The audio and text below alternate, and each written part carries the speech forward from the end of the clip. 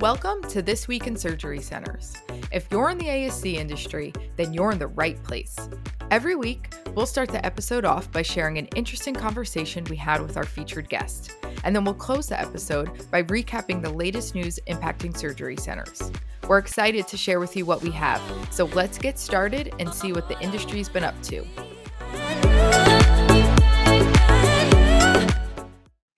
Hi everyone, here's what you can expect on today's episode. We'll kick it off with a discussion between our host, Raphael Akinsepi, and Austin Cheng, who is currently the CEO of Gramercy Surgery Center located in New York. They chatted about Austin's unique path to becoming a CEO and what it was like growing up around surgery centers. His story is so interesting. Then they'll do a deep dive into the ASC industry's role when it comes to lowering the cost of care. Austin really shares some great insights into how we can all work together and how it's all of our responsibility to make healthcare more affordable. We'll then close the episode with a few news stories covering everything from the fastest growing ASC specialty, the healthcare worker strikes taking place across the country right now, and then an interesting list that ranks the average hourly pay for registered nurses and nurse practitioners per state. So if you ever wondered how your pay compares to those in neighboring states, today is your lucky day. So I hope everyone enjoys the episode, and here's what's going on this week in surgery centers. All right. How's it going, everyone? I am your host today here on This Week in Surgery Centers, Raphael Akinsepi, and today we are joined by a fantastic guest, Austin Cheng. He is the CEO of Gramercy Surgery Center out of New York. They have recently been ranked as the number 1 and number 2 surgery centers in the state. They've got a location in Manhattan as well as a location in Queens. And today we're going to be talking with Austin a little bit about how ASCs can contribute to decreasing the cost of care within healthcare. So we're pumped to have Austin on. Thank you so much for joining us. How are you doing? I'm doing great. Thank you so much for having me. Really love speaking about healthcare all the time, 24/7 actually. So thanks for the opportunity for being on the podcast. Awesome. Before we kind of get rolling, for anyone who isn't familiar with you or familiar with Gramercy, is there anything about you or your surgery center you'd like to kind of share with some of our listeners? Yeah, I'd love to give a background on the facility. So we were founded in 2006. It was actually founded by my mother. So at the time, it was the first women-owned multi-specialty founded surgery center. So it was a really big deal. I think just for the healthcare infrastructure, New York is a CON state, so she applied for the CON and she got it. It was also a little unusual because she was not a surgeon. So really, she spent a lot of time figuring out what the surgeons and patients liked in their surgery center so that, she could keep the, surgeons happy, especially because they were not owners starting out. And yeah, for me, it was also a big deal personally, just because very soon it was just all she talked about, at the dinner table, when, sports matches, just taking phone calls and all that, that comes with running a business. But so operating and managing surgery centers really is part of my life growing up. Awesome.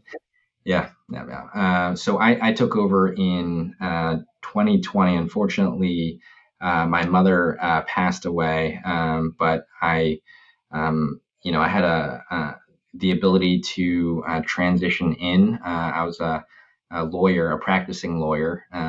So I had a conversation with her, and I told her that I would do my best to sort of, take on the mantle of leading Gramercy, try to take it to the next level, especially in light of everything that's happening in healthcare.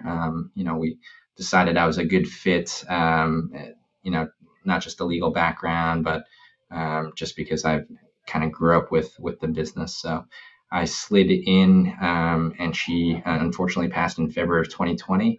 But I had a great team here to sort of guide me and welcome me in, or I should say, welcome me back, because I worked here while I was in law school. And then COVID hit for 2 to 3 years. I think President Biden just said we've mission success. So um, yeah, so that was my introduction to truly managing and leading a surgery center. I think 3 weeks later, we had shut down. It's been definitely a hectic time for me and the team here, but it's been very, very rewarding. Yeah.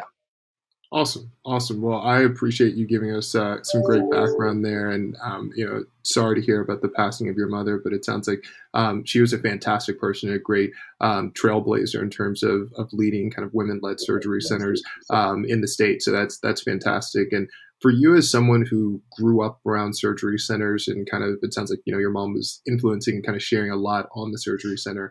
For someone who grew up in the space and is now in a leadership role, and especially someone coming from another background where you were practicing law and then coming into a surgery center, what's that experience been like for you? And kind of, what are some of those things that you found interesting or challenging? Yeah. So, I tried to get all the secrets out of my mother, before she passed, but you just can't do that. And I don't think anybody can really prepare you fully for the role of being, the CEO or administrator of a surgery center, because it is a lot. And I saw that sort of from the outside looking in, just as her son, family member, seeing all the hours she put in, all the different topics that need to be covered, the regulatory, the just run of the mill running a business issues, but then on top of all that, all the healthcare nuances. So I definitely knew it was a lot, but I don't know that I knew it was as much as it is. So yeah, so and I'm sure any surgery center administrator who's listening will say yes, of course. We're the firefighters of the surgery center. We put out fires every single day. So Yeah. yeah. No, that sounds spot on. I feel like every time I talk with someone leading a surgery center, I am always surprised by the number of things that they're able to cover in a day. So I'm sure it's been a fantastic but a whirlwind of an experience. So awesome. I appreciate that. Kind of thinking about some things we talked about in prepping for our call today, and some of the topics our listeners are really interested in. It seems like one of your passions is around kind of the impact that you can have in terms of lowering the cost of care. In your time now in leading Gramercy, what are some of the things that have surprised you so far in terms of kind of how the cost of care works between payers and patients and reimbursements, and just kind of what are some of your thoughts on that? Yeah, so that was one of the reasons why I wanted to kind of come back and continue on the legacy of running Gramercy Surgery Center. Obviously, I wanted to make my mother proud and have her see that I can continue on running the facility and leading the team here. But something else that I thought was very interesting was and not just Gramercy Surgery Center, but all outpatient ambulatory surgery centers, they have the capacity to lower the cost of healthcare in our country dramatically. There are tons of studies, literature on that the actual figure, but that it has very quickly become a passion of mine. It's sort of become a mission on top of the mission of taking care of patients and our surgeons here. But it is sort of like we're working to fix the healthcare system and heal the healthcare system in a sense as well. Something that I think is interesting is that uh, there's not necessarily a full understanding and awareness of the cost of healthcare. There are a lot of things that contribute to that. There's people don't necessarily know what the pricing of a procedure is. Even the providers themselves don't know how much they're going to get paid, right? So, imagine going to another industry and saying, hey, when you walk in for a coffee, you don't know, how much you're going to pay for that coffee, and you don't even know if you're going to get coffee, right? So, So I think it boggles some people's mind, the way that healthcare works. Um, but at the same time, I think it's an opportunity, right? It's an opportunity to really hone in on the inefficiencies and do our best to fix it where we can. So yeah, I like to share with the clinical team here.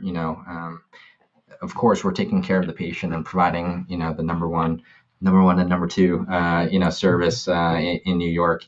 But at the same time, we're also lowering the overall cost of healthcare. And if a patient has Medicare or Medicaid as their insurance, that's taxpayer money we're saving. And a lot of it is performing surgeries at the right time, in the right setting. So I think people understand that, or I don't know if people understand, how, procedures that are performed in hospital outpatient departments typically, are twice as expensive. Sometimes it's the same exact surgeon who's performing the surgery, right? But just by the virtue of it being performed at a surgery center, insurance plan is paying half as much. So I think it surprises me how confusing it is, but at the same time, how much opportunity there is for us to fix this. Yeah, that makes a ton of sense. I think you hit a couple really key points there. One, in terms of, as someone on the other side of it as a patient, that gap in terms of understanding the cost of what your healthcare, whether it's a procedure or just even going for a general doctor's visit, that gap in understanding that the cost of care is a huge factor there. And I think that point that you hit secondly there in terms of the differences between the cost of going to an outpatient department in a hospital versus what you get with the surgery center is pretty dramatic. In your experience, how do you communicate that within the community? We've already kind of mentioned it that Gramercy was named the number one and number two surgery centers in the state of New York, which is fantastic. Do you feel like, within the state and within the specific communities in which you operate, Manhattan and Queens, that there is a good understanding of kind of the value of a surgery center from a cost standpoint? Yeah, so I think that is a difficult question because there are so many communities, out there. So I think that the answer to that question is dependent on, each specific community. There might be some communities where, the benefits of a surgery center are well known and respected.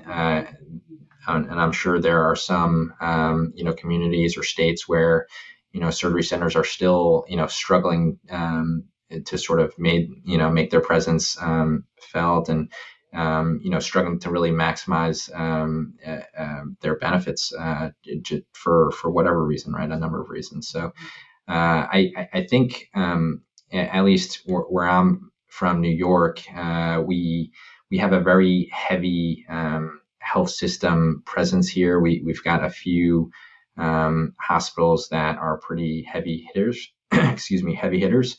And they're great health systems. But I think in a market or an environment like that, patients sort of in their mind, they think, okay, when I need surgery, I need to go to the hospital.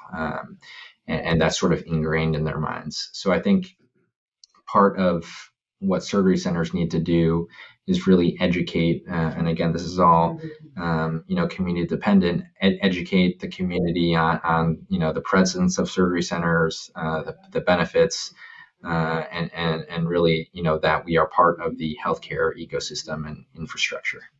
Awesome. That makes a ton of sense. I definitely think the education and awareness factors there are huge in terms of getting communities kind of behind and aware of the opportunity they have with the surgery center. When you think about some of those things, in addition to kind of the things that you can do as a surgery center, what are some of the things that you think that surgery centers can do to directly help lower some of that healthcare cost? And what are some of the things you'd want other surgery centers to be thinking about? Yeah, so I think, and this sort of goes back to an earlier question you asked, which is what surprised me. Um, I think a lot of people view payers as they're bad, right? They sort of make healthcare a little bit more difficult, and but from what I found, at least running Gramercy for the past 3 years, is that we actually are aligned with some of these payers a lot more than you would think, right? They are trying to lower the cost of healthcare because they're the ones paying for it, right? And what we represent is a lower cost site of care. So really, we're aligned in that work. So that I think is something that surgery centers should really think about. We represent a solution, an answer to a pain point, which is rising, an unsustainable rising cost of healthcare. How do you stop that? There's a few there's a few areas in our healthcare our national healthcare costs where the costs are ballooning, right? So drugs and pharmaceuticals, chronic disease management. Another one is surgery, because a patient shows up and in a single day, their healthcare costs for the year, skyrocket 10, 20, $30,000, right? So I think one thing that I would say to surgery centers is, the payers are not necessarily an enemy, even though sometimes they might frustrate, us. They are actually aligned with us, and I think working with them, you can really do a good job of creating a workflow that takes care of the patient, minimizes frustrations for the surgeons, and then lowers the overall cost of care. Awesome. That's fantastic. I feel like you're giving so many great perspectives there that people can take as direct nuggets for them to apply within their surgery centers. And also, I imagine, for many patients, it's very hard for them to have a good sense of awareness on kind of how these factors impact their costs. So a lot of what you hit there in terms of the knowledge, the awareness, and kind of the structure of the relationship between the surgery centers, their patients, and the payers, it's really important that people have a sense of that. So I think you kind of nailed it on the head there. As we kind of get closer to the close of this, I'm thinking through what are some of those key tips. Are there any other additional tips like that that you'd want to share for any surgery centers out there, anyone leading a surgery center? Yeah, I would think, I would just say that a lot of what we've done recently in working with payers, partnering with payers, and in partnering with, self-funded, self-insured companies who are trying to create these health, benefits designs for their employees. A lot of what we've done is based on data. So you really need the ability to capture and harness and present the data in a way that supports your. I sound like a lawyer here, so I hate that, but that supports your argument, right? So, Yeah. And you can't do that if you're on paper. You can't do that if your system that gathers the data for you is not working properly. So you really got to spend the time to make sure that that's all set up properly, and then you look at the data, and then you can very quickly start to understand where you can add value to a relationship with either a payer or perhaps a self-funded company. We have a union that utilizes our surgery centers, and our value proposition to them was, hey, let's look at the reimbursements that we sort of charge out as our facility. This is likely what you're charging out if you're the members of your union are going to the hospital. This is the level of savings that would that you would benefit from if that volume were to shift out of the hospital. And you do that with like one simple CPT code. So for this union that I'm talking about, for that relationship, we started with very bread and butter outpatient surgery, which was a cataract. It's very, very difficult for anybody to say that a cataract procedure has to be done in the hospital. I think we've sort of went through the evolution of cataracts leaving hospital settings and go into surgery centers. So everybody's comfortable with that concept, and then so you say, okay, this is this is the cost savings that can happen if you move all that volume out of the hospital. And that's just with one CPT code, right? Imagine we do this with all the different specialties we have at our facility. At Gramercy, I think we're just shy of 12 different specialties. So imagine we did this, and we spread that across all the different specialties, for your members. And now you're talking, millions of dollars that, a self-funded company or plan is able to save. And that's money, hopefully they drive it into their healthcare for next year, but I don't know, maybe they'll have a nice Christmas party at the end of the year, right? But that's up to them. The point is that they have that money that they can spend, right?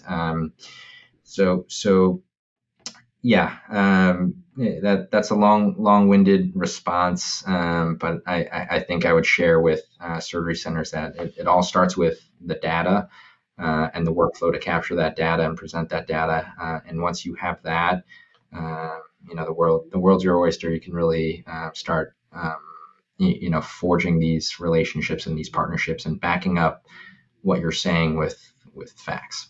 Awesome. That's fantastic. Austin, I have appreciated this time that we've had a chance to go through with you right now.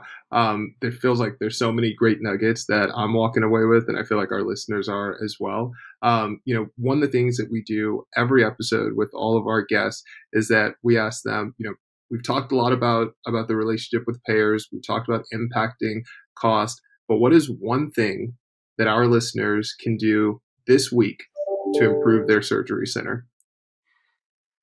Ooh, improve their surgery center. Geez, that's a toughie. I definitely didn't see that question in the prep, so that's okay though. I I think to the point of data, run through, double check everything that's being put through the data analytics machine, whatever that is, whether it's the EMR or whatever software the facility uses. I think perhaps think of one way to tweak any report to, visualize the data in a different way. Yeah, I don't want to sound like a nerd, but I think it's really all about the data. One exercise that we actually went through recently that it might not necessarily help improve the operations of the surgery center, but I think is very eye-opening is okay, everybody now understands that hospitals are twice as expensive as a surgery center on average. So take that surgery center's revenue that they generated up to this point in time and multiply that by 2.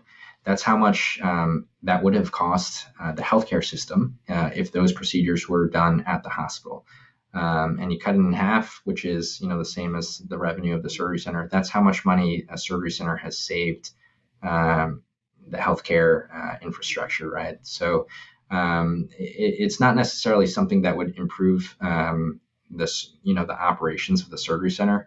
But I've done that exercise with my team, and I think it's eye opening to them because then they realize, wow, we're not only helping our patients, we're not only giving our surgeons a good day, but we're also helping to lower the cost of healthcare for Americans. So, yeah, I would recommend administrators of surgery centers to go through that exercise. I think the team would really like it. Fantastic. I appreciate that, Austin. I feel like our listeners are going to have some great nuggets to take from that in terms of the value of data and the way that they can be able to kind of take advantage of that within their surgery center. So I appreciate your time today covering these topics on cost, on payers, and giving our listeners that nugget on what they can do this week. Huge congrats to you and all of your team members at Gramercy. And thank you so much for joining us on This Week in Surgery Centers. Thank you. Awesome.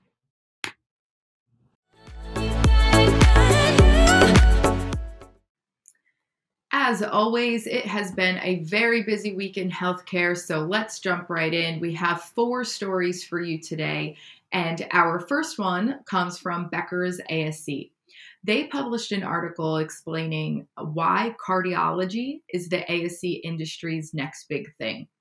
And according to 2 different reports that were cited in the article, cardiology procedures actually received the highest estimated Medicare payment increase in 2021. So obviously that's super appealing. And that also makes cardiology the fastest growing ASC specialty. And it's projected that in the mid 2020s, which are already at the end of 2022, 33% of cardiology procedures will be performed in ASCs. So just letting that sink in, 1 out of every 3 cardiology procedures are projected to be performed in surgery centers by the middle of this decade. It's really interesting to think about this becoming reality. When you hear the word cardiac, most of us think major surgery, something immediately life-threatening. But of course, that's not always the case. So this shift can mean huge financial payouts for ASCs in the next few years. And right now, of course, we have some people already on top of it. There are some ASCs and management companies leading the charge here. Value Health, Atlas Healthcare Partners, MedAxiom, and that's just to name a few. There are a ton others. Are already making plans to improve patient outcomes and access to cardiovascular care in the ambulatory setting. So we will definitely be keeping a close eye on this, and this could be a really exciting change and advancement for the ASC industry. Our second news story comes from Healthcare Dive. You may be dealing with this in your own communities right now, but healthcare workers are striking in several different cities in an effort to combat poor working conditions, low wages, unsafe workloads, and the list goes on. It's unfortunately the perfect storm. If you think about hospital surgery centers and healthcare facilities of all types, they're all dealing with staffing shortages and retention issues right now. So if you combine that with the nurses and doctors and all healthcare workers who are struggling with, day-to-day burnout, we talk about a ton, but also PTSD from COVID-19, and just this overall feeling that management and leaders are not hearing them and protecting them. Again, perfect storm, both sides kind of colliding here. And in 2022 alone, there have been strikes already in New York, Michigan, California, Minnesota, that have had thousands and thousands of healthcare workers participate in these strikes. And from what I can tell, they've really only been at the hospital level so far. However, it's obviously critical that ASCs keep an eye on this and are constantly checking in with their staff and working with them the best they can to keep them happy, appreciated, and of course, employed. They want to be employed. We need them. So please check on your staff, do what you can. And if you are located in a state that is currently where a strike is currently taking place, we do, of course, urge you to stay vigilant and just in the know about what's going on. Our third story, we just wanted to share some interesting numbers that Becker's ASC published on behalf of the U.S. Bureau of Labor Statistics. The Bureau did what's called an Occupational Employment Statistics Survey. So it is a mouthful, but the data that they came out with is actually really interesting. They recently held a survey collecting the average hourly pay for nurses in the U.S. and broke it down state by state.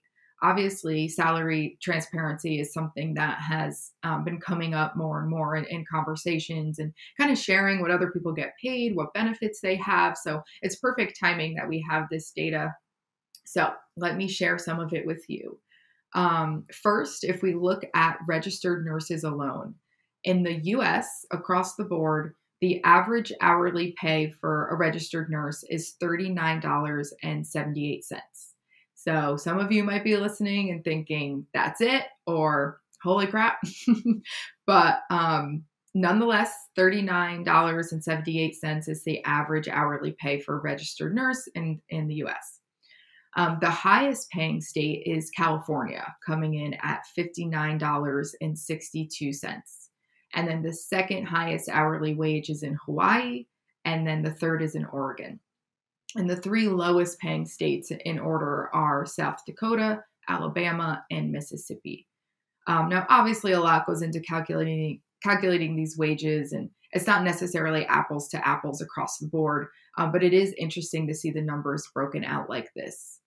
And then if we switch to nurse practitioners, the average hourly pay in the US obviously goes up a little bit, and it's $56.75. And again, nurse practitioners, average hourly pay in the US is $56.75. The highest paying state is again California, coming in at $72.99. And then the second is New Jersey, and the third is New York. And switching again to the three lowest paying states in order, we have Tennessee, Alabama, and South Carolina. So to see the full list and to see where your state falls, check out the episode notes for the link to the full article. We'll make sure to include it. And to end our news segment on a very positive note, the Today Show shared a beautiful story about a NICU nurse who was asked to be a baby's godmother after spending 6 months caring for him and being such a blessing to his parents and such a resource for them and really helping them navigate that horrible time in their lives. Carly Miller was the nurse who is now baby Conrad's godmother. And thanks to Carly and her team, Conrad is now home and doing great, and their strong bond will live on, which is really, really sweet. So just one amazing story about a nurse who is changing lives, and I know there are thousands more out there. So that news story officially wraps up this week's podcast. Thank you, as always, for spending a few minutes of your week with us. Make sure to subscribe or leave a review on whichever platform you're listening from. I hope you have a great day, and we will see you again next week.